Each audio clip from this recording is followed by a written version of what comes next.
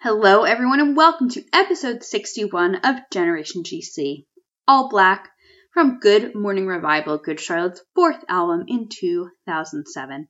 And my guest today is Avius. Last week, we talked about Predictable from the Chronicles of Life and Death, and next week, we'll be talking about a song from Cardiology. Avius is a music producer, engineer, and songwriter from Ontario, Canada, who also runs his own studio.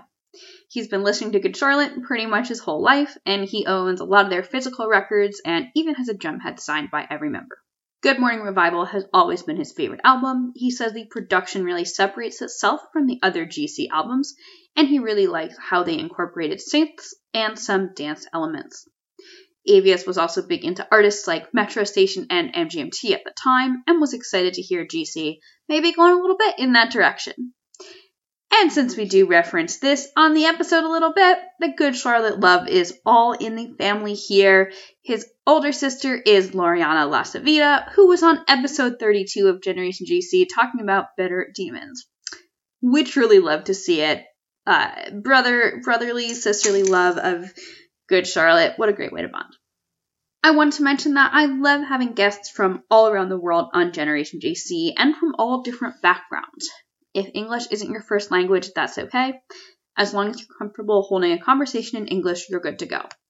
I really want everyone listening to this show to feel like they are represented, to share their perspective. And I just would really love for everyone that listens to this show to be able to go, wow, someone like me is on here.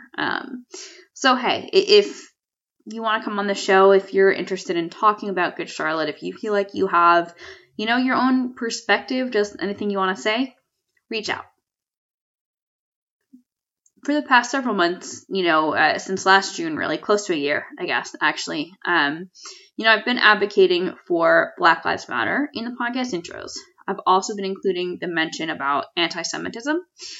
But unfortunately, until a couple weeks ago, there really just wasn't enough attention drawn to the incredible amount of anti-Asian racism and anti-Asian hate crime that's happening all over. I'm adding also the mention to anti-Asian violence resources.card.co to learn more, and that's going to have more statistics for you as well as resources to educate yourself on how to actually be an ally.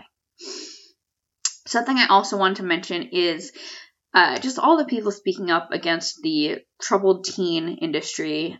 Breaking Code Silence is kind of the hashtag, that's the movement. Paris Hilton talked about this in her documentary. Danielle Bergoli, aka Bad Baby, has been speaking up about it. It's all over TikTok. To anyone that is a survivor of one of these troubled teen programs, whether that's, you've survived institutionalized abuse, neglect, any kind of psychological harm, or just pseudoscientific practices, I believe you. And I definitely encourage anyone listening to visit breakingcodesilence.net. That is going to give you just more information, whether you're an ally, a supporter, or you are someone who is a survivor, what kind of resources you might find. On a more positive note, I did want to say thank you to everyone.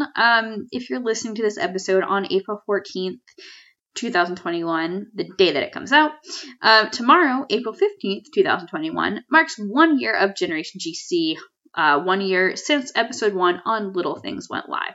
And what a year it's been. I started this podcast, I had the idea, it just sounded fun, kind of self-indulgent in a way. And I was bored and felt pretty depressed in the beginning of quarantine. And I think at first I was just sure that we would only be inside for a couple weeks at most. And I didn't really think the podcast would last that long. And I just didn't know if anyone would care. I truly did not know if anybody would actually want to listen, but you guys have, which is so cool. It's, as someone who's been in this music industry for such a long time, it's really just an incredible feeling to know that people care about what I'm doing and they care about the community around it. That, Generation GC, it's just me in terms of creating and producing and editing and hosting the show, but it's so much more than that. It's about, bringing the GC fam together And that's all of us. That's all of you. So thank you. I'm going to be throwing a birthday party over on Zoom on April 15th, 2021. Link to that will be in the show notes. Please join the Generation GC fan Facebook group too. I'll post updates in there. Finally, Generation GC stickers are here. If you do want some stickers, there's 2 things you can do. Number 1, support the show on Anchor. Go to anchor.fm/GenerationGCPod and click support. And that money is all just going to go right back into making the show the best that it could be, helping me print and ship the stickers, and it helps me get any equipment I need, microphone cables, laptop stand, headphones, things like that. Number 2, you can make a charitable donation. I'm going to encourage you to donate to No Kid Hungry. Even, whatever you can afford to give just makes a really big difference in feeding people who needs it. And then you're going to send me a screenshot of either your support of the show on Anchor or your donation to No Kid Hungry, as well as your mailing address, and I will send you some stickers. Pretty cool, right? Also, make sure you keep up with Generation GC on socials at Generation GC Pod on Facebook, Twitter, Instagram, because I will just occasionally post things on there about different ways you can either spread the word about Generation GC or just different things you can do to make the world a better place. And get some stickers in the process. Well, thank you for tuning in, and now on to episode 61.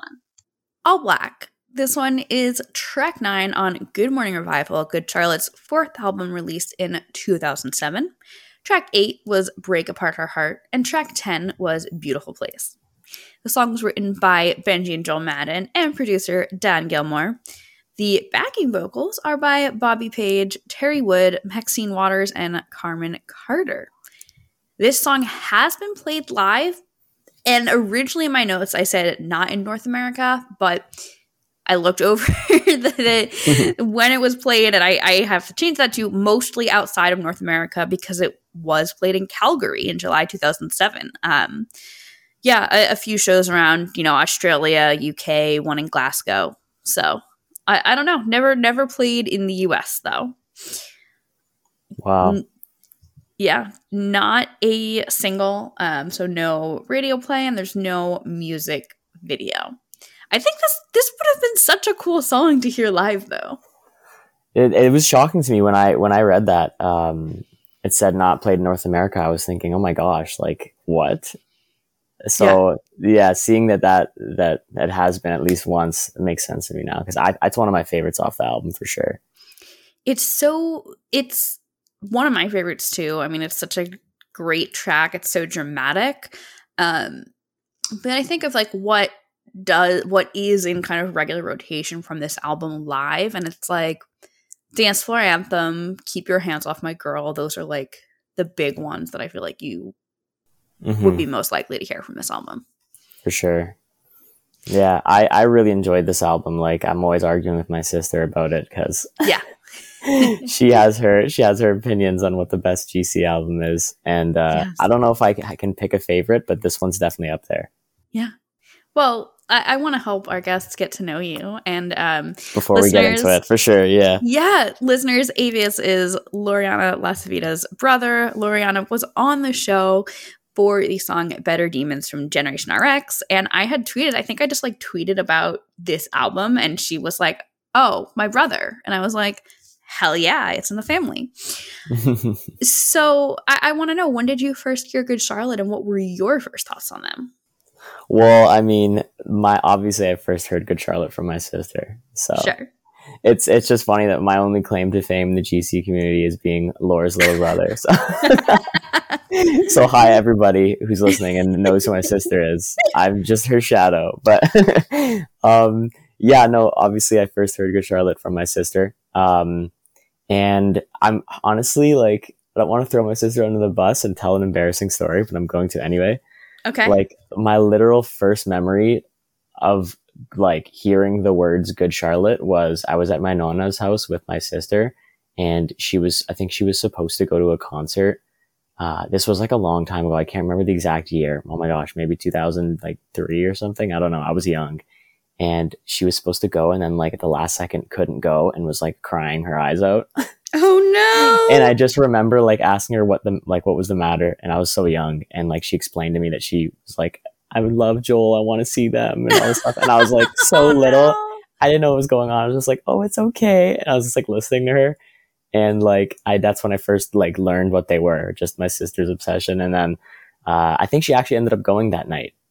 I think my dad like Oh. came and surprised her tickets. Something happened. She ended up going. And, this is like early GC era. And then like she came back and then just had like a bunch of stories to tell me and everything from the show and how like I was this close to him and like all that stuff. And then that's just my first memory of like, you know, being aware of who they were. And I guess from that point onward, it was just, she just brought me along for the ride and was always just like showing me when they release stuff. And they're pretty much my first band that I actively like listened to and had CDs of, just because like my sister was there Sure. to kind of like help curate the taste, you know? Yeah. I was going to ask who was older. She's like 5 years older than me. So. Okay, gotcha. Yeah. And I also like to ask everyone, have you ever seen Good Charlotte live? Yeah, so I've only seen them once, and even that was like, it took so long for it to happen. It was one of those things where when I was there with her, we were looking at each other. It's like, I can't believe this is finally happening, because for years she was trying to get me to go with her. And the thing is, like, she always will be seeing them out of the continent, all over the place. And like, I haven't left the continent yet. It's my dream to travel and go somewhere, but like, just the timing was always inconvenient. Sure. She's like, just drop everything and come to Europe with me. I was just like, okay, I can't. But they finally played in Detroit. Right? Yeah. And when they played in Detroit, I was like, okay, I'll come with you. And it was a blast. I had such a fun time. Still international, technically, for you. True. Yes. Although I know that's not that far, because you're from Windsor, I want to say. Yeah, Windsor. So honestly, a drive to Detroit, well, not right now because the border's closed, but it's literally something I do maybe monthly or twice a month. It's like a 10-minute drive. So yeah. I had a friend in college. I went to school in Ohio, and I had a friend that like briefly dated a guy that was in Windsor, and she would just take like a bus to Detroit and then like, you know, take whatever transit like over. Yeah, that is the one thing I love about my city, being a border city. It's like basically Detroit feels like my backyard, you know, for shopping or concerts. I've seen like 90% of the concerts I've been to are in Detroit. So yeah, Detroit gets, I feel like most major tours would go to Detroit for sure. I've seen everybody there, like Kanye, like the Gorillaz, everything. So amazing. Yeah. Well, I want to know about how you got started making music. Oh, this is an exciting question. Yeah. Be careful, because I couldn't ramble forever. So go for it. Yeah. I've been making music for about, I think, 8 years now. Oh, wow. I try not to like count the years, because like I feel like it puts pressure on, like, oh my God, I've been doing it for this long or whatever. It's not a competition. So I think it's been 8 years, but I've kind of been involved with playing instruments for longer than that. It was, I think, 8 years ago that I actually was like, okay, I'm going to apply my knowledge and learn a software and actually try to write my own stuff. But I mean, like, my stem for like my love for music stems from like I would say what my love for creating music stems from video games, actually, originally. Really? Yes. Like, I've obviously always loved listening and dancing to music and whatever, as long as I can remember being alive. But like, the instinct to create music and play music and write music originally came from video games, because as a child, I mean, video games have some great music. And there was always a piano at my Nona's house. And every time I would go there as a child, I would always like play around with the keys. And it wasn't long before I just started learning by ear like songs from my favorite video games. It just felt natural to me, you know? And it was something to do while I was at my Nona's house before like dinner was ready and I was just bored. I would just like play around with their piano. And then like before I knew it, I was just kind of like playing with both hands, and it just came very natural to me. And I always had a love for, like I said, video games and computers and stuff. And when I saw that like the way technology was moving with like music being created on a computer, it just felt like the next natural step would be to try to learn how to combine my two favorite things, like technology and music. So yeah, that's kind of how I got started, and I haven't looked back. Yeah. So yeah. I'm really excited to have you, because a few years ago, I learned that a lot of people in the electronic music world, a lot of producers and DJs are current or former emo kids who love bands like Good Charlotte, or at least like grew up with that. And I would love to hear from you, besides, you know, your own music, of course. Like, what are some, because I have some in my mind that are people that I know of as like former scene kids, but I would love to hear your ideas of like what electronic artists you would recommend to a GC fan who wants to check out that whole style of music. Oh, that's a big question. Honestly, like for electronic, I'd say it's a more recent boom of like hearing the punk and emo sound in electronic.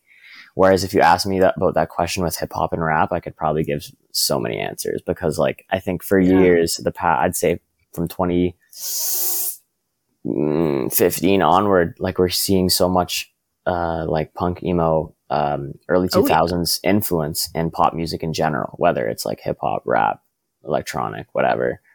And I think the reason for that is just because time's just moving forward, and all these kids that grew up listening to that are now old enough to make that music, you know? Yeah. And you're just hearing it in their musical DNA. You're hearing all these influences. Like, you can't deny that people like, you know, Peep and X and all those guys like have some sort of like they have a raw like punk emo rock background, whereas like some of the rappers 10 years before them, there was none of that. It was just kind of purely lyrical and not about like having guitars and those kind of vibes. And it's just cool to see that mesh happen over time. For electronic music, I'd have to think. I don't know, like something that I don't know if have you heard of 100 Gex? Yes. Okay, so I'd say something more in line with like the hyperpop wave nowadays. Like 100 Gex is just like a very quick example, but like basically anything affiliated with them, there's a very clear influence of like scene music in that, I'd say, with the melodies and kind of like just the way their vocals are like processed and just are delivered. I heard one of my friends, I think it was my friend Logan, who, I don't know, someone was comparing them to 303, or maybe they talked about 303 being a big influence in an interview. Yeah. Oh my gosh. Yeah. Like you can hear it. And even if you don't hear it, I'm pretty sure they went on record and mentioned that they love 303. Yeah. I could be wrong, but I think there was a 303 remix on the 100 Gex album. Let me check, but continue. No, I was going to say one that comes to mind for me. I mean, obviously, like Marshmello has a couple collabs. I feel like I've mentioned this on the show before, but like I wrote a Marshmello when I was writing for Substream. I wrote an article about, you know, whatever song Marshmello had released, and I called it pop punk. And I remember a couple people kind of flamed me. They were like, this isn't pop punk, WTF. And then like Joel Madden was even tweeting about the song. And I was like, all right, this is pop punk. But another that comes to mind for me, at least in one song, OK has a song, I think it was Better Off, that literally sounds like, you know, a New Found Glory song. Except it's, you know, electronic. See, I hate people arguing about genres, because at the end of the day, it's like genres don't exist really. Yeah. Like humans love to like categorize and just organize and label everything. So like they exist because we let them exist.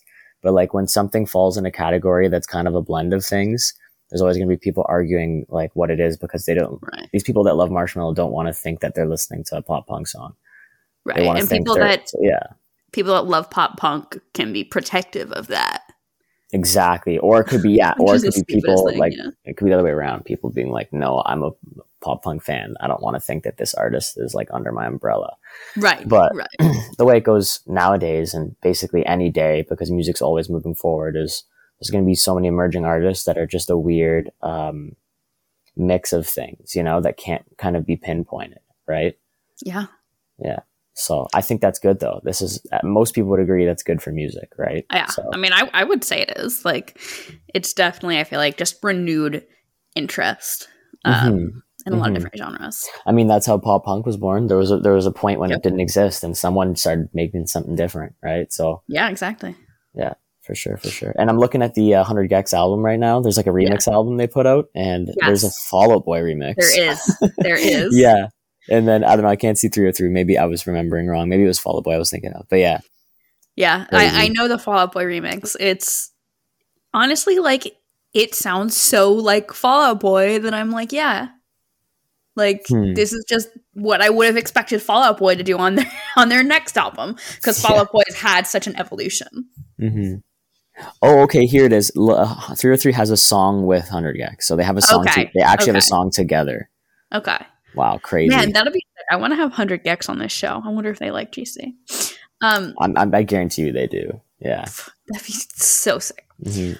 Well, we connected over your love of Good Morning Revival. So I want to know, like, what sticks out to you about the album, as well as, like, is this what you think you expected Good Charlotte to do at the time? Like, after Chronicles, is this what you would have expected GC to be doing? It's funny because in, like, looking back, no. You know, like, now that I'm, like, older and understand how this stuff works, and I'm an artist myself, I look at their discography and I recognize that it was a bit of a left turn. But I think what makes me a little bit different than my sister is the fact that I was so young when it came out that I didn't care or think about that stuff. Yeah. And I didn't even really, like, know what GC's sound was, because I was so young that it was just kind of like whatever my sister puts on, I either tell her I like it or I tell her I'd like play a different one, right? Yeah. So, like, that album came out and was in rotation for me so young in my life that I just accepted that it was GC, because that's how I knew GC. You know what I mean? Right. Whereas, like, other fans, I can definitely sympathize with how they had years and years of liking GC before that, and that kind of pulled them in a direction where they were like, ooh. But I just accepted it, and I was like, yeah, this is Good Charlotte. If anything, like, that album to me sounds more Good Charlotte than a lot of them, you know? Because I'm gathering, or at least guessing, that this was the first that you sort of looked forward to, like the first new one for you. Yeah, that might have been it. It might have been the first that, like, when it dropped, I was like a conscious GC fan, in the sense where, like, I remember it being released, so there was like a little bit of excitement. Exactly, yeah. Yeah, I get that though, and I feel like, I don't know, my own experience is definitely colored by years of music journalism and running a blog and writing for other outlets and concert photography and all, where I have spent 10 years looking at music critically, right? So my own experience with, like, growing up and listening to music as I get older is very colored by that. But I do feel like there's something special about stuff that you discover young, because, yeah, you're just like, okay, I like this. You're not necessarily thinking about what's cool or what's quote unquote good. It's just like, I like this. This makes me feel good. Yeah, there's no expectations. Like, I just put it on and I was like, oh, cool, nice bright album cover. Like, I remember looking at the album cover and thinking that the album cover looked like a little bit of a different, like, direction for them. But like, I never questioned the music when it was put on. Yeah, so. The Orange album. I refer to it as Orange album. Yeah. Well, we will talk specifically about the All Black remix, but as a general whole, I would love to hear some of your thoughts on the 2008 Greatest Remixes release. So yeah, I have a very distinct memory of this too. Like, my sister buying it and, like, putting it in, and the album. I thought the album cover was so cool with the skull. Such a cool album cover. I still remember my sister would have it in her, like, dresser drawer in her bedroom, and I would, like, sneak into her room and then, like, steal the CD and, like, play it. But I remember as a kid it being, like, so long, like, the album being so lengthy, and like, me only really, like, liking, because I think Good Morning Revival is like 14 songs, and the remix is like, what, 20? Yeah, 20. Yeah. So I remember only liking, like, a handful, and it was like, well, I loved Steve Aoki, so I would just put the Steve Aoki one on too. But I liked the River remix. And then there was, like, I think the Predictable remix almost felt like reggae-ish or something, if I remember. Yeah, there's a couple that feel kind of reggae. And then the first track, the Los Angeles Worldwide one's dope. But this is really the only ones I really remember. but I do remember like loving the Steve Aoki one and just stealing it from my sister and always playing it. I think it was an interesting move from their, like, you know, where they were at that point, like especially venturing into electronic, and so there's some rap stuff on there. I thought that was definitely like bold of them. Well, it's like, you know, we'll read reviews later in the show, but like definitely this album did not get good reviews, right? So it's kind of interesting that they were like, we did this dance album, it didn't get good reviews, let's do a remix album. And I kind of wonder just if there would be different reception to something like this coming out today, because I feel like people today are more receptive of maybe a punk band like Fall Out Boy doing a 100 Gex remix, you know, or Marshmello having a song with A Day to Remember. I feel like people are more accepting of that stuff now. So I wonder, like, were they like 10 plus years too early? Yeah, that's a good point. You know? Like, there's always the sacrifice you make with doing things way too early, that like, even if it falls and like under the category of being labeled as corny, or even if it's genuinely not good, you're almost being a martyr in the sense where it's like someone has to try it, and even if they fall or fail, like it was like someone did it to show that like at least you can do it. Like they did take that sound and they did mix it with electronic and rap, which is literally 2008. Like who else was really doing it at that time, you know? Right. Very, I mean, very early days to do that. Yeah, I mean, you know, there's the Metro station. I think the most interesting part of this release to me, and I don't like this album, or at least I did not like this album. But honestly, our conversation is kind of making me like, okay, I honestly like I need to give it more of a shot, right? But something that's really interesting to me on this is the Metro station cover of Dance Floor Anthem, which, like, what is that? You know, where did that come from? Like,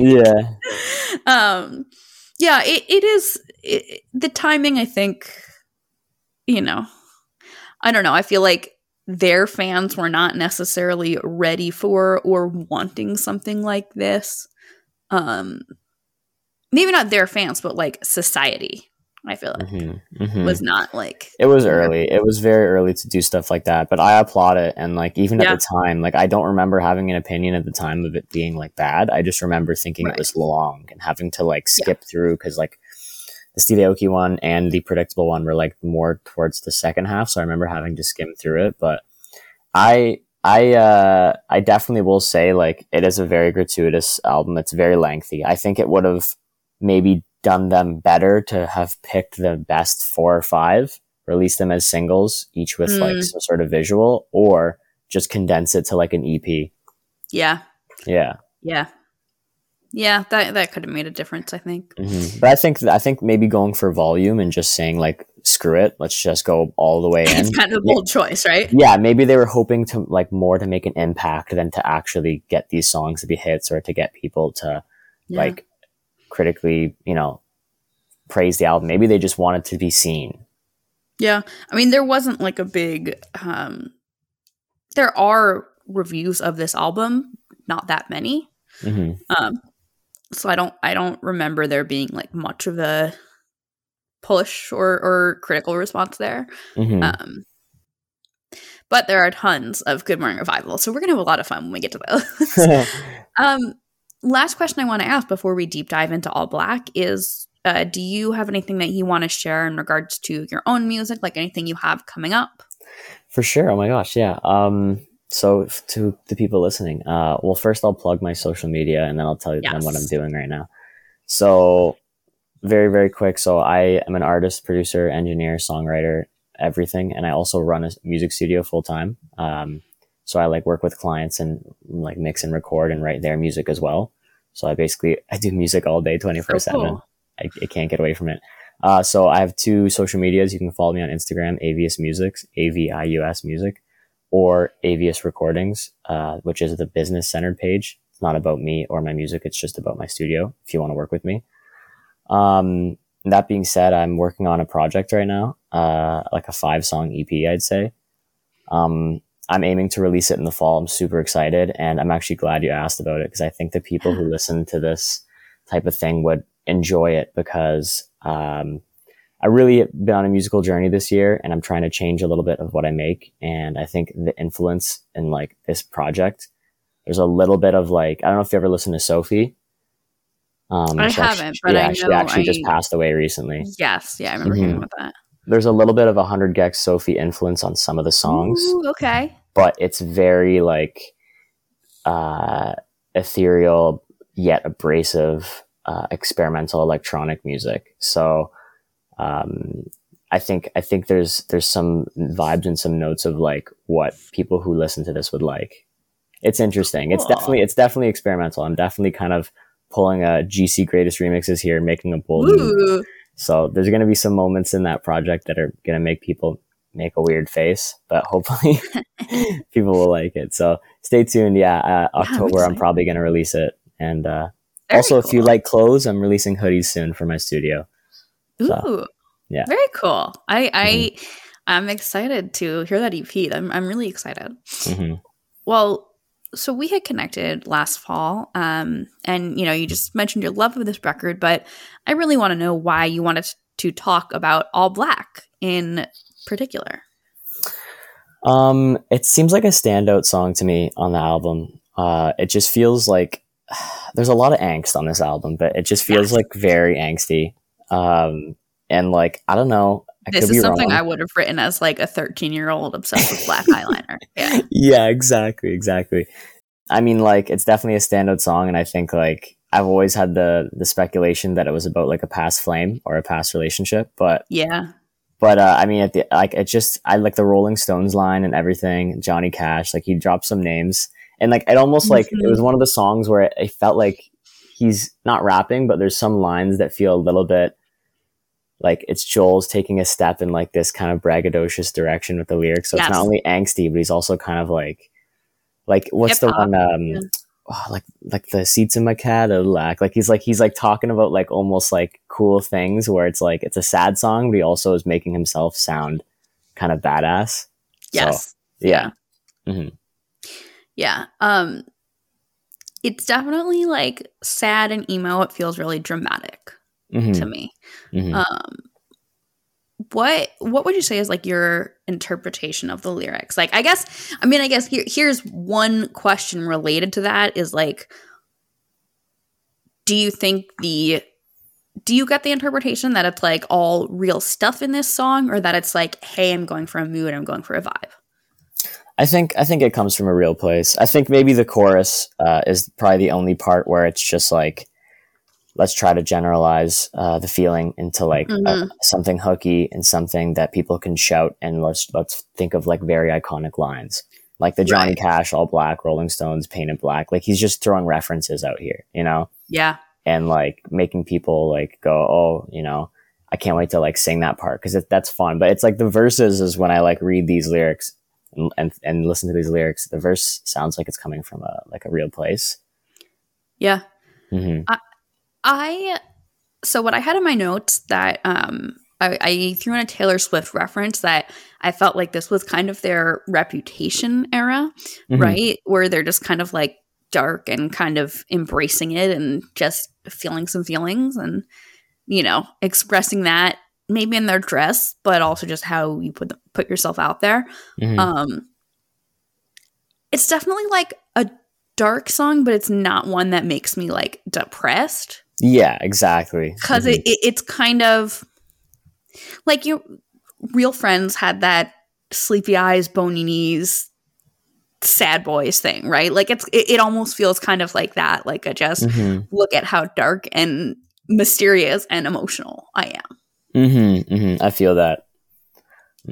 I think what makes the song special is that it has like the notes of that angsty stuff, but like you said, it's not fully to the point where it's like the most depressing song ever. Like there's this swag to it. Like, hate to use that word, but Joel brings the swag to it, and just the way like the chorus is delivered and stuff, and it does feel like a very good mesh, and like him marrying the styles of like being pop punk, being emo, being sad, but also kind of feeling still like a rock star and being badass.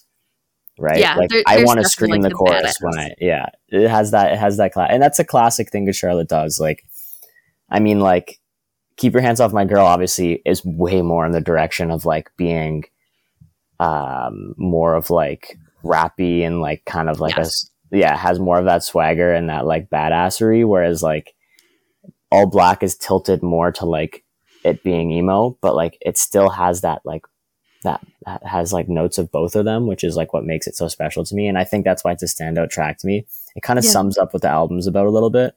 Oh, Although All yeah. Black doesn't have as much synth as some of the other songs, so it also does feel like a return to form and like a little bit of the sense, because like if the people who are listening didn't enjoy some of the synthy stuff, like All Black is almost like a little bit of a breath of fresh air. So it has that classic GC vibe. Yeah. Well, I do want to go line by line with some of the lyrics. For but sure. Yeah.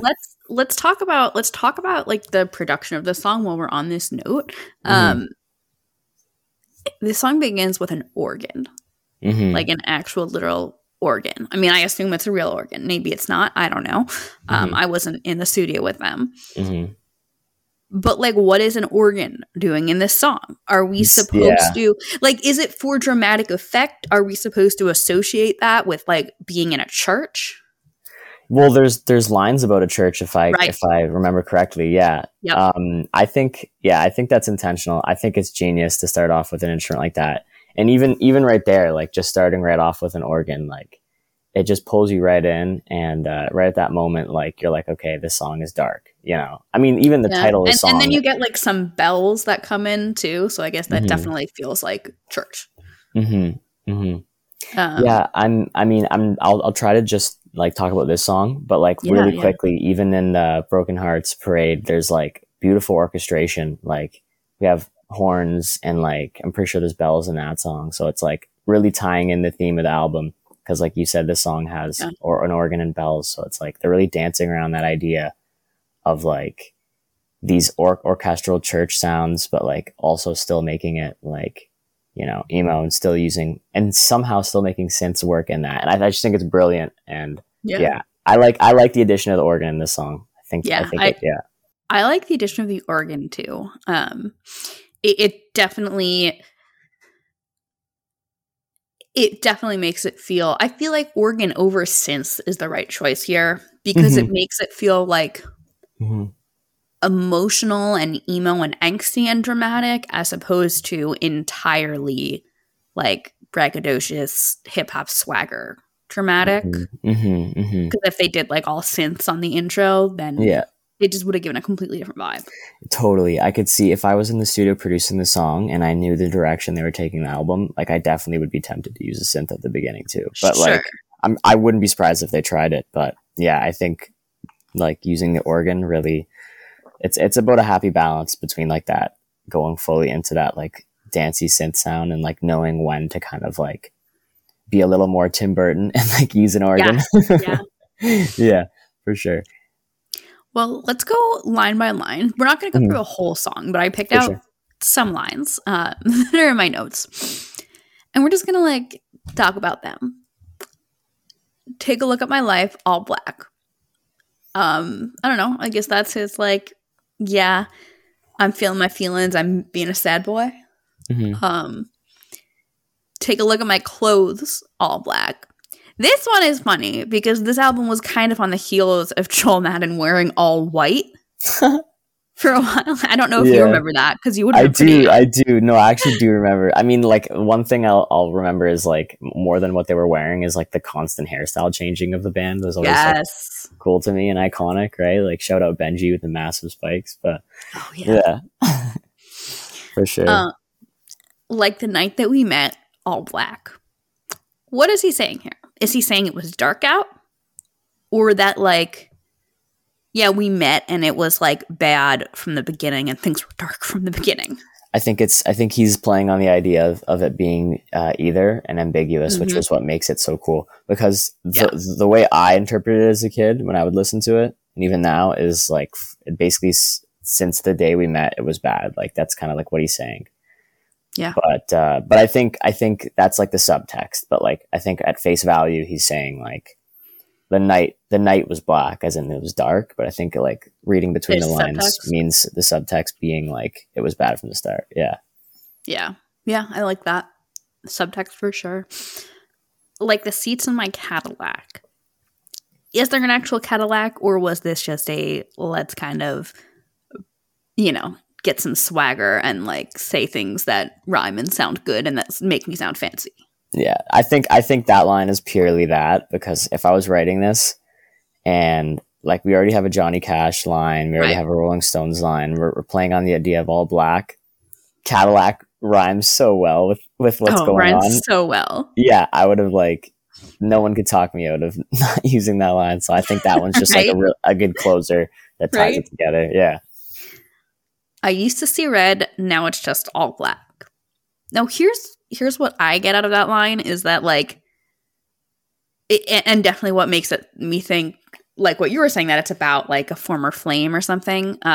He used to be mad, and now everything is just dark and sad. Mm-hmm. Yeah, I don't know. Maybe I'm missing some nuance. I interpreted it as that too, because like seeing red is an expression of being upset, obviously, right? But like angry. I think it makes more sense if he's using red in the sense of love. Oh, okay. But that's a possibility. Yeah, I used to see red, but now I just see black because red is associated with romance. Mm-hmm. Yeah, seeing red as like love actually kind of makes more sense. Yeah. Okay, so this is something I'm like, this is the line I'm very curious about. My mother, she used to tell me, son, you better get to church. It's a dark, dark world and there's evil out there and you know it's only getting worse. So is he saying that as a kid, he was like misbehaved, or that his mother was trying to protect him from evil? What do you get out of that?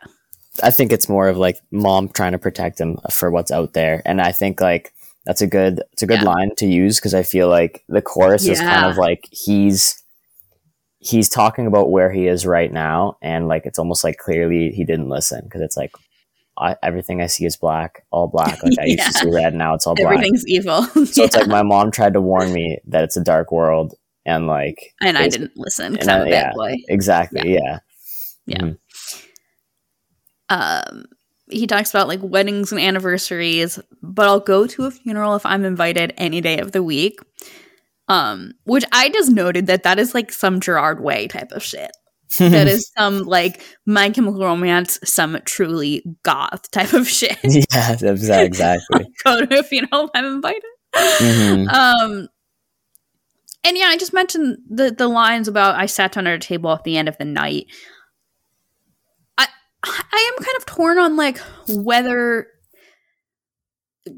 at first, I think for a long time at first, I was very much imagining this song to be kind of like a Riot Girl situation that's not really about a specific person. It's just kind of like imagining meeting someone that is like as emo and dramatic as him. But I don't know. I could see this song being about like a real person, a specific person. I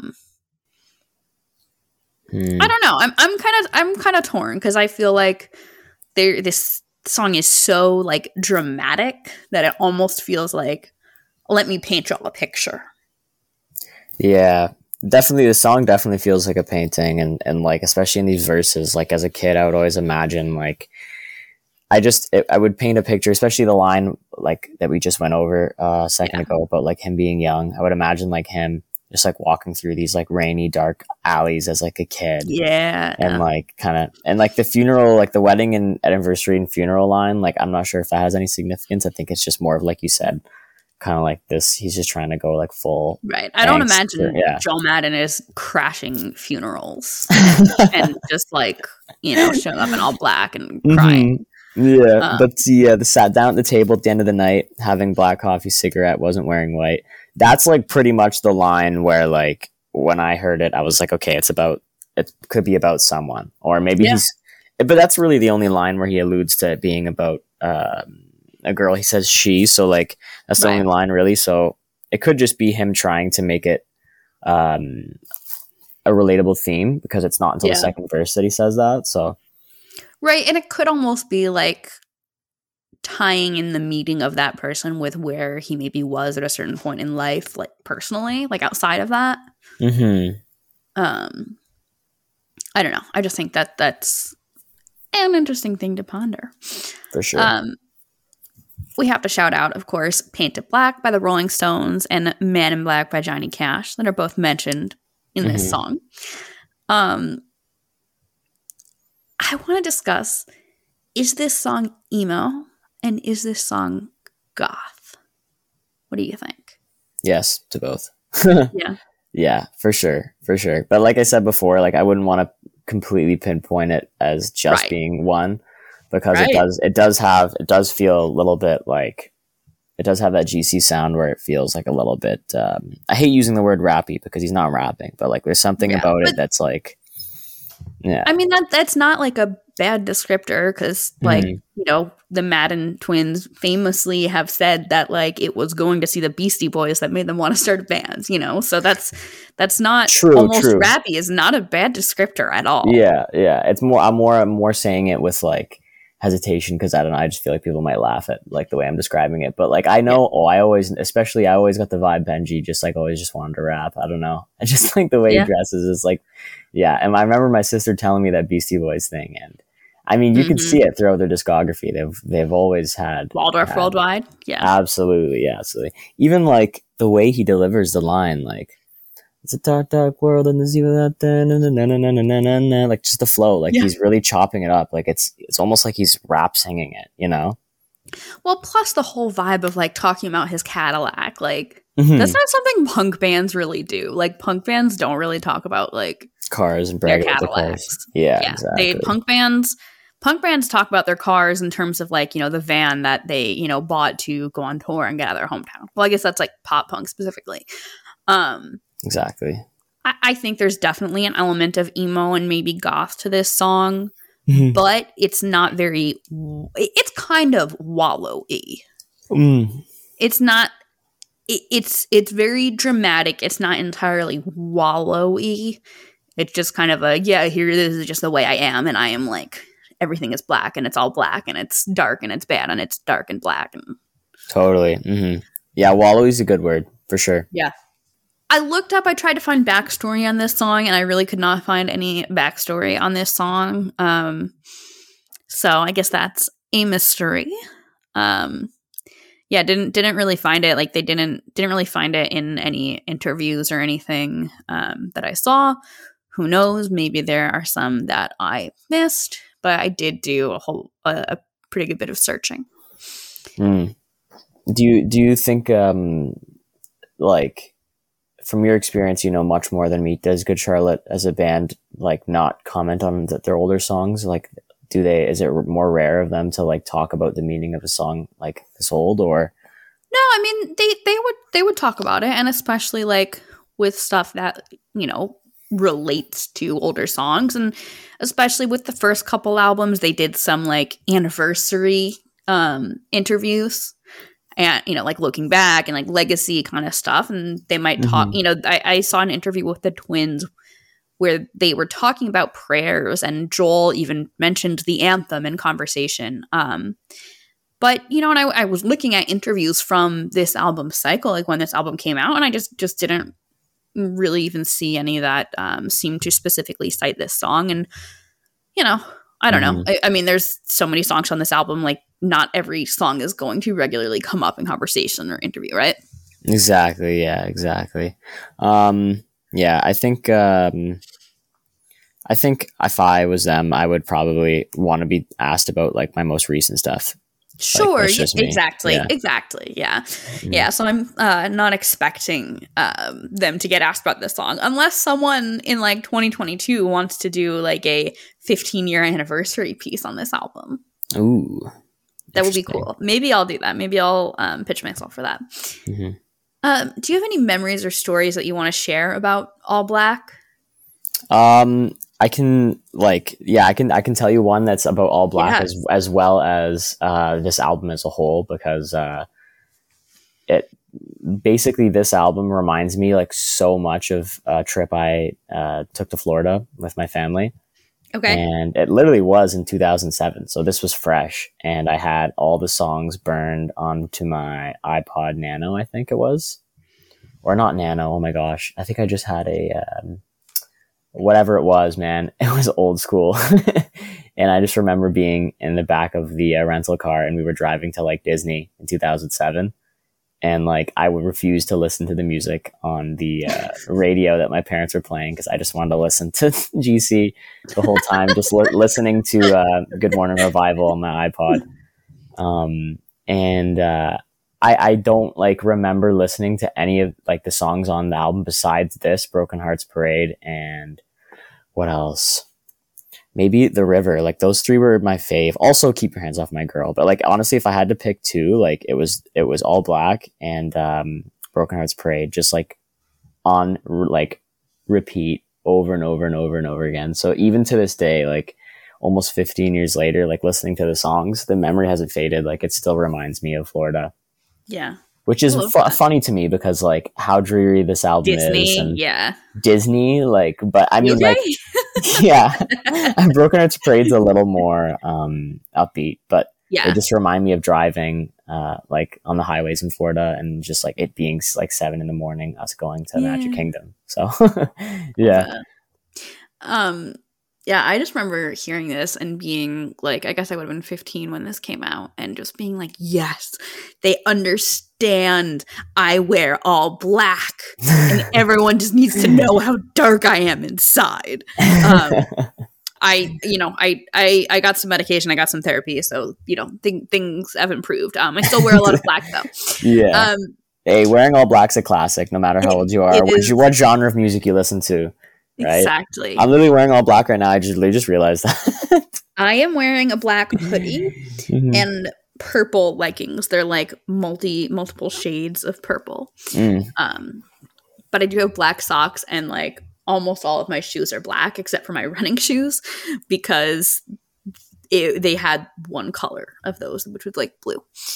It's just easy. Like, you wake up in the morning, exactly. It's just like, dude, all black, like, everybody owns a lot of black clothes, so it's like they're always available. And then on top of that, it's just like it looks good together. You don't have to worry about like, oh crap, like does my outfit not match? Like, and you look badass. Like it's not just like a cop out. Like it genuinely looks sick. But actually, we're all black, guys.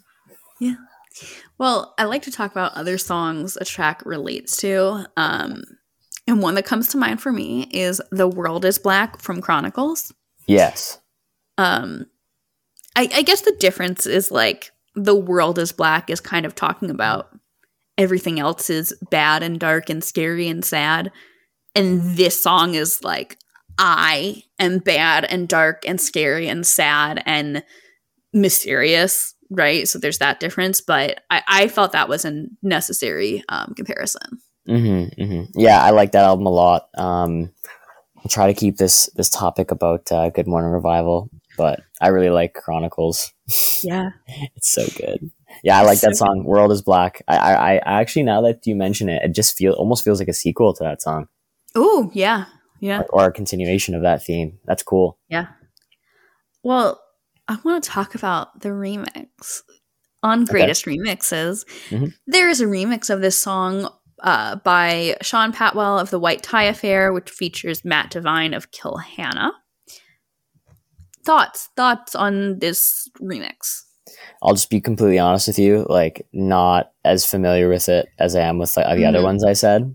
I did like listen to the album, the entirety of the Greatest Remix album yesterday in preparation for this, and I thought it was all right, but like I will say, like it's not as familiar to me as like the ones I mentioned before.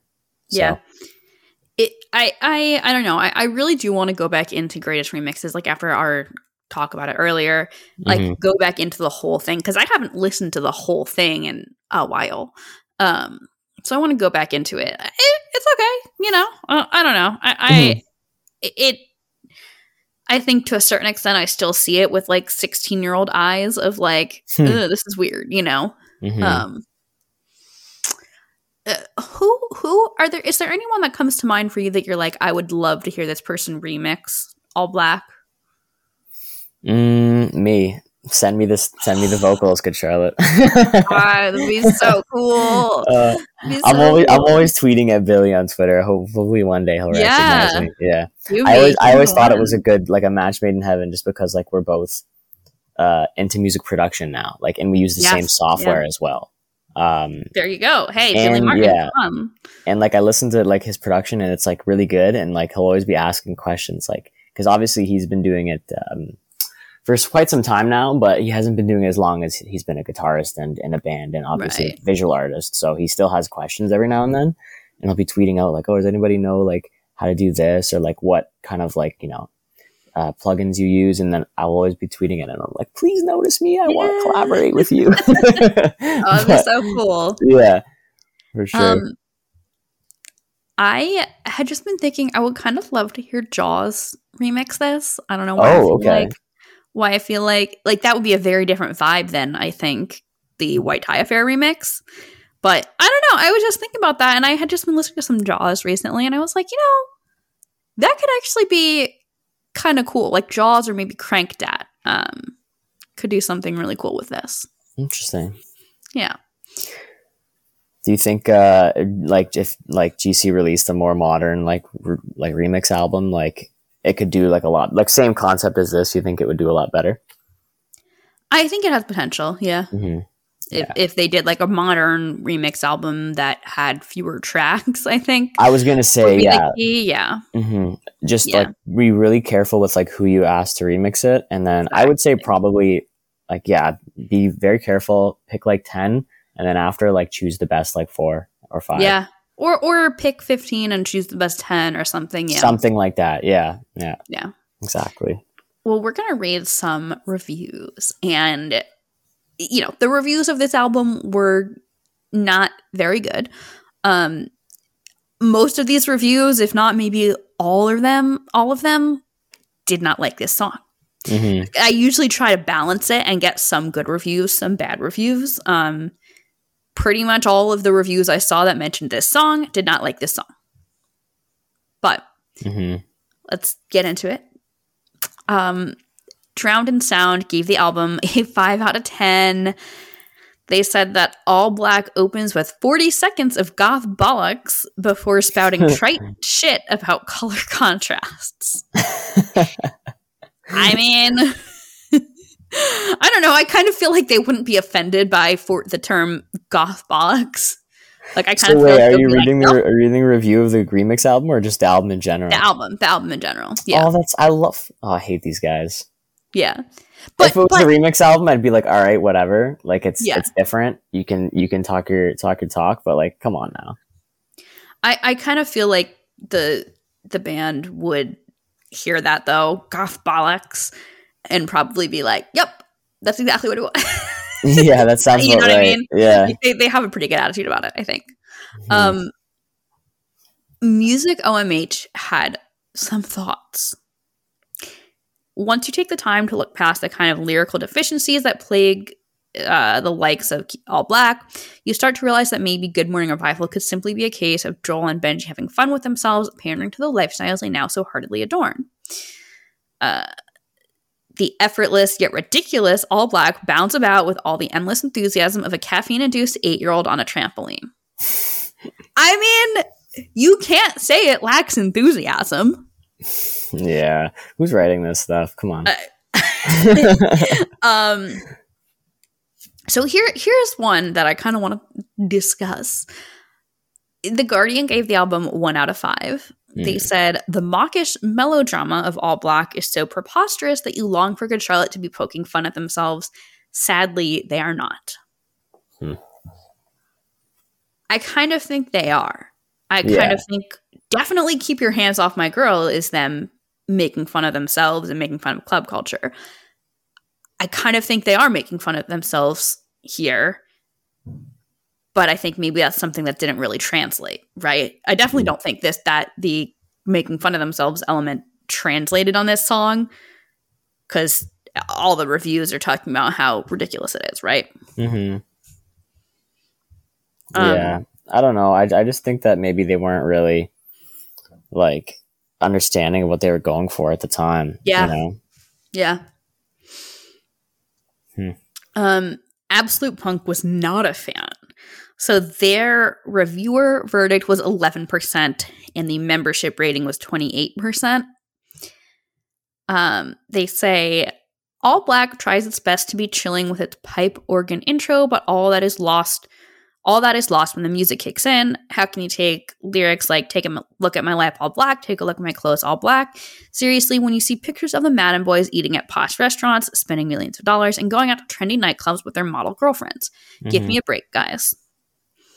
2 comments from that review I want to read, just because I feel like they honestly add context. English Pat says, don't get me wrong, I hate Good Charlotte as much as the next guy, but this review was a bit much, no balance at all. And Splat Out Path said, this is more like a rant than a review. I'm listening to this album for the first time, and yeah, it sounds pretty bad, but you could at least back up your points. Yeah.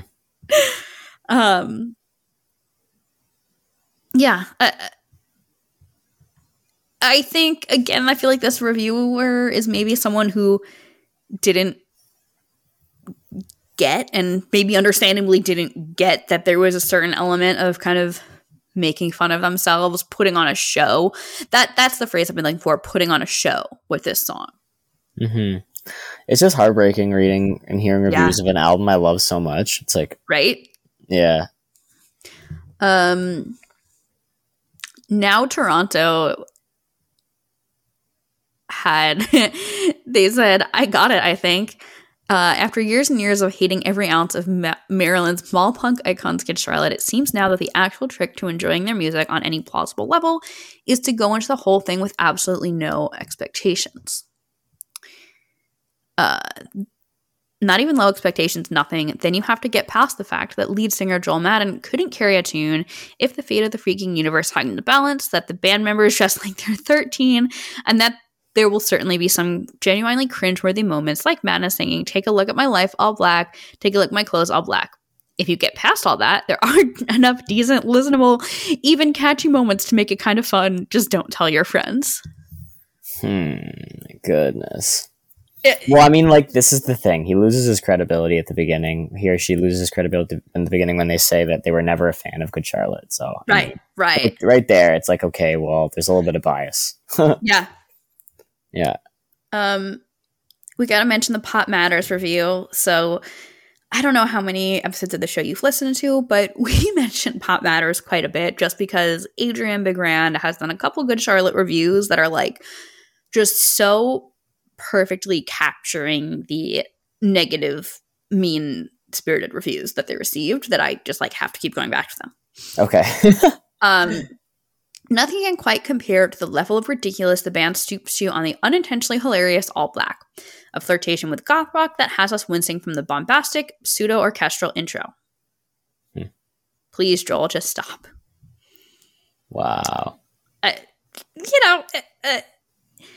don't know. It's kind of harsh. It is. How could you diss the organ? Ugh. But I mean, like, calling it goth rock is cool. Like, I like that. Yeah, I wouldn't disagree with that. Last review of sorts we'll mention is from Plugged In by Focus on the Family, which is like a conservative religious outlet, basically determining if media is suitable for good Christian godly children, I guess. Mm-hmm. So they listed this song under objectionable content on the album. So, this, if you listen to this, I guess you or your kid is going to go to hell, and this is not good.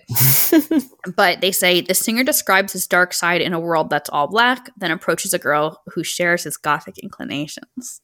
Mm-hmm. Ooh, his gothic inclinations. That's very dark. You know what? These people are good writers. I'll give it to them. Yeah. I know, it's not wrong. Yeah. Some YouTube comments I want to read from a fan upload of the song.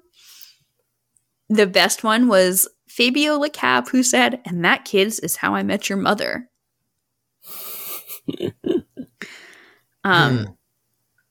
Slayer of Tears said, "LOL, let's all be honest here. This is the most emo song Good Charlotte's made." Honestly, not wrong. Yeah, Not I'd say it's up there. It's definitely one of the darker ones. Absolutely. Yeah. I can see how, well, I have to ask, it begs the question, like, some of these people don't even like Good Charlotte to begin with. Right. And Right. it's the ones that don't, do they even like emo music? Because when I Right. think about people who don't like emo music, a lot of the reasons that they say they don't listen to this stuff is they're just like, oh, why would I want to hear about someone complaining about how their life is horrible and they hate everything and it's so dreary and depressing and it's like cringe or whatever. So I could see how someone listening to a song like All Black is like, oh my gosh, I'm 30 seconds in and this guy won't stop talking about how everything is. It's like, oh, boo hoo, there's something about my supermodel wife, or what did that one guy say? So it's like people who kind of think that way it's gonna read that way to them, and they're just gonna hate that, especially if they're really committing to a song being angsty like this one. And then even the one guy described it as, what was it, goth drab, or he used like some sort of goth bollocks. Yeah, goth bollocks or something. So it's like, like that's how it's perceived to someone who doesn't like goth stuff from the get-go. It's just going to be like, oh no, celebration of sadness, like, count me out. Like, yeah. One other YouTube comment I'll mention is from Essie, who says, love this song. Does it remind anyone else of the song Hotel California by the Eagles? Mm-hmm. That's weird. Do you get that? Because I don't get that at all. Honestly, now that I'm thinking about it, like, still no, but like, I think I know why they're saying that. Why? Is it the guitar? I'm trying to think of the guitar riff in Hotel California, and no, not this song. It's not All Black. I'm humming in my head like the guitar riff of Hotel California, and like there is like a dark vibe to it, and like almost feel like, I don't know. Maybe that like there's parts of like the river that could remind me. I'm trying to think of like just the melody. I'm just, from a musical standpoint, I'm just like going off in my head thinking about where they could have even made that connection. I don't see it really. Yeah. But I don't know. Maybe I'll have to listen to Hotel California again. Yeah. It could be something as simple as them being in the same key, in the same tempo. Yeah. But yeah. I want to read a couple song meetings comments. Adam Aunt Eve says that the funeral line is so Harold and Maude to me. I am imagining them just like hanging out at funerals. I'm curious to hear what this song is like. I think this review was like before the album was released. So like the lyrics were online, but people hadn't actually heard the song yet. I guess someone leaked the lyrics. Young Love R said, this song is one of the bad songs on the CD. Not the music, it's just really lame, specifically the spooky intro. Okay. Beautiful Place said this one should have been trashed. Well, I guess if your username is Beautiful Place, we know which song you do like on the album. Oleander said, I don't get this song. Is he being sarcastic? Trying to show how other people view him? The rest of the song sounds like it could be serious, but the funeral line makes it sound more sarcastic. That's a good point, trying to show how other people view him. You know? Like talking about, like, oh, you think I'm emo? Hell yeah, I wear all black. I go to funerals. Like, I, hang out with girls that smoke cigarettes in the dead of night. Like, yeah, I am emo and dark and goth and dramatic, and I wear all black. I actually like that trying to share how other people view him. That's an interesting take. I like that. Yeah.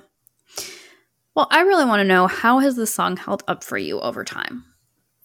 I honestly, now after talking about it for like an hour, I want to listen to it again and see how I feel, because like it's interesting seeing these people. It's never come across to me as being corny and goth bollocks and all that, but I want to try. I want to try to see their perspective. I know I'll still like it at the end just because of the sentiment that's attached to it, but sure. I think it's still held up. I think now that I'm older and I'm someone who does music for a living, I can see their points. I don't think it's my favorite on the album. I still think it's a standout song though. Yeah. I think if there's anything any line and any lyrics that I think did age well, it's all the Johnny Cash, Cadillac, Rolling Stone lines. I think there's charm to that. I like that. To me, that makes me smile when I hear Joel like reference things like that. I think it's cool. I think it has personality. I think it has life to it. And if any line like aged poorly, maybe I guess like maybe the funeral line could come off a little corny. Yeah. Because it's like, okay, we get it, but like I love the chorus. So yeah.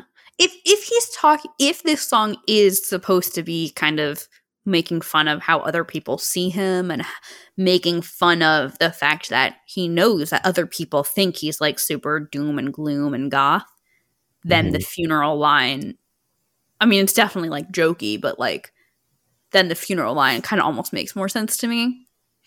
But it's definitely a level of like meta that is not necessarily clear if you're not really thinking about it, you know? Yeah, I feel you. Well, what has Good Charlotte meant to you over the years, and how has that changed? What do they mean? Have like say it again? What have they meant to you over the years, and how has that changed? Like, how has I wouldn't say it's changed. I think they're. I'll say like what they mean to me is like they definitely represent my youth, and because I'm a younger than my sister and everybody she knows, younger GC fan. They represent my youth, and they're definitely a big part of my musical journey. One of the many kind of pop punk emo acts that I was in love with at that time, probably the most out of any of them, just because of who my sister is. And I think after them would have been something like Simple Plan or something. But I think they really played a part in the music that I listened to at the time and music that I would listen to after them, and still the music that I listen to today. And like I said, there was the first CD I ever remember owning was Chronicles, and then after that, Good Morning Revival. So yeah, like no matter what anybody says about them or how many good or bad albums they release, or even if they stop making music, like GC will always be like one of my like first bands that I even remember being aware of. So they're like, they feel like it feels like the start of my musical journey. Like GC was there, you know? Yeah. I love that, Avius. Thank you so much. Do you have any last words about All Black, about Good Charlotte, or about yourself? Yeah, I'll talk about Good Charlotte just for one more second here. Yes. I've always wanted to work with them. Always. Yeah. And like I said it earlier, I think if anybody of them is going to work with me, it's going to be Billy. I always felt a connection with Billy. Like my favorite member is always Benji growing up, just because I thought he was just the coolest with his hair and stuff. Oh yeah. But now that I'm older, I realize that Billy is like really the secret weapon of that group. And he's just super cool. And like I still to this day follow like them closely, like with him on social media and like what he's doing. But any of them really, in any sense, like I would love to work with them. And yeah, I still am excited to see what they're gonna do. And if they ever come to Detroit again, like I'll be there. Yeah. I love GC forever. Well, thank you so much. So we have a Generation GC and Friends Spotify playlist. So I'll put All Black. I will put the remix of it. And then I would love to hear from you, like which song of yours should we add? And then just a suggestion from you, anything you've been enjoying recently that's not GC or your own music. Cool. You want me to tell you right now something I've been enjoying recently? Yeah, I'll just say it because like I was thinking like maybe I should say something that's like pertaining to like the genre, but like no, whatever you're whatever. I've been listening to a ton of Aphex Twin lately. Okay. I have like my musical people are always like, oh, I listen to everything but country. Like I even listen to country. Like I literally listen to anything, man. I listen to Noise, like a half-hour album of Noise. I love right now. I'm listening to Aphex Twin, a lot of Sophie.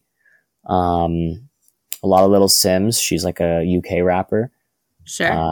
Always listening to the Gorillaz. I'm obsessed with Young Lean and the Sad Boys. Blade, Echo 2K. a lot of Swedish artists, and anything that really like falls in like cloud rap or hyperpop or experimental like ambient techno. Like I'm really in that like underground European sound right now. Like that's what I've been dancing around. So hell yeah. Which song of yours should we put on the playlist for people to listen to? I'm trying to think what would be the best. Like I think my most like so far critically acclaimed is a song called Intertwine. Okay, perfect. Just because it's like really dancey and like synth pop. But I'd say like putting Strength on the playlist would be probably the best bet because it's dark and dreary. And like, I think if you're someone that likes that kind of music, you're going to vibe with the kind of soundscape. It almost feels like parts of it almost feel like a movie score. Perfect. And it's very, very atmospheric and very instrumental at times. So I think that one would resonate with the listeners. So. Perfect. Well, thank you, Avius. Did you want to just repeat your socials for everyone? Of course. So, I mean, I have Twitter, I have everything, but Instagram is where I'm the most active. Sure. So on Instagram, it's Avius Music. So at AVIUS Music, or my business account. If you're someone who is an artist or a producer that wants to learn, I'm constantly posting tips and stuff. It's Avius Recordings. So at AVIUS Recordings. And then on Twitter, if you want to see me be a hooligan and not act professional and just tweet about random stuff. That's how we all are on Twitter. It's just okay. Yeah. It's just fine. That's what I like about Twitter. It's like, you know, all these other social medias, you put out, you put up a front of how your life is. And Twitter, it's like, hey, no. I'm eating a sandwich on the toilet. So yeah. Twitter, it is okay and encouraged to be completely unhinged. Exactly. My Twitter is at official Avius. So. Amazing. Well, thank you so much for coming on the show. I'm so glad Loriana suggested I reach out to you. Listeners, thank you so much for tuning in to episode 61 of Generation GC. Last week, we talked about Predictable from the Chronicles of Life and Death. Next week, we'll be talking about a song from Cardiology. My name is Molly Huddleston. I've been your host. You can follow Generation GC at Generation GC Pod, P-O-D, on Facebook, Twitter, and Instagram. You can also follow me, Molly, at M Huddleston, M-H-U-D-E-L-S-O-N, on Twitter and Instagram. Please make sure to follow the show, subscribe wherever you listen, and please join the Generation GC Fam Facebook group. Come hang out, be a friend. Let's all talk. We'll have a good time. Thanks for tuning in.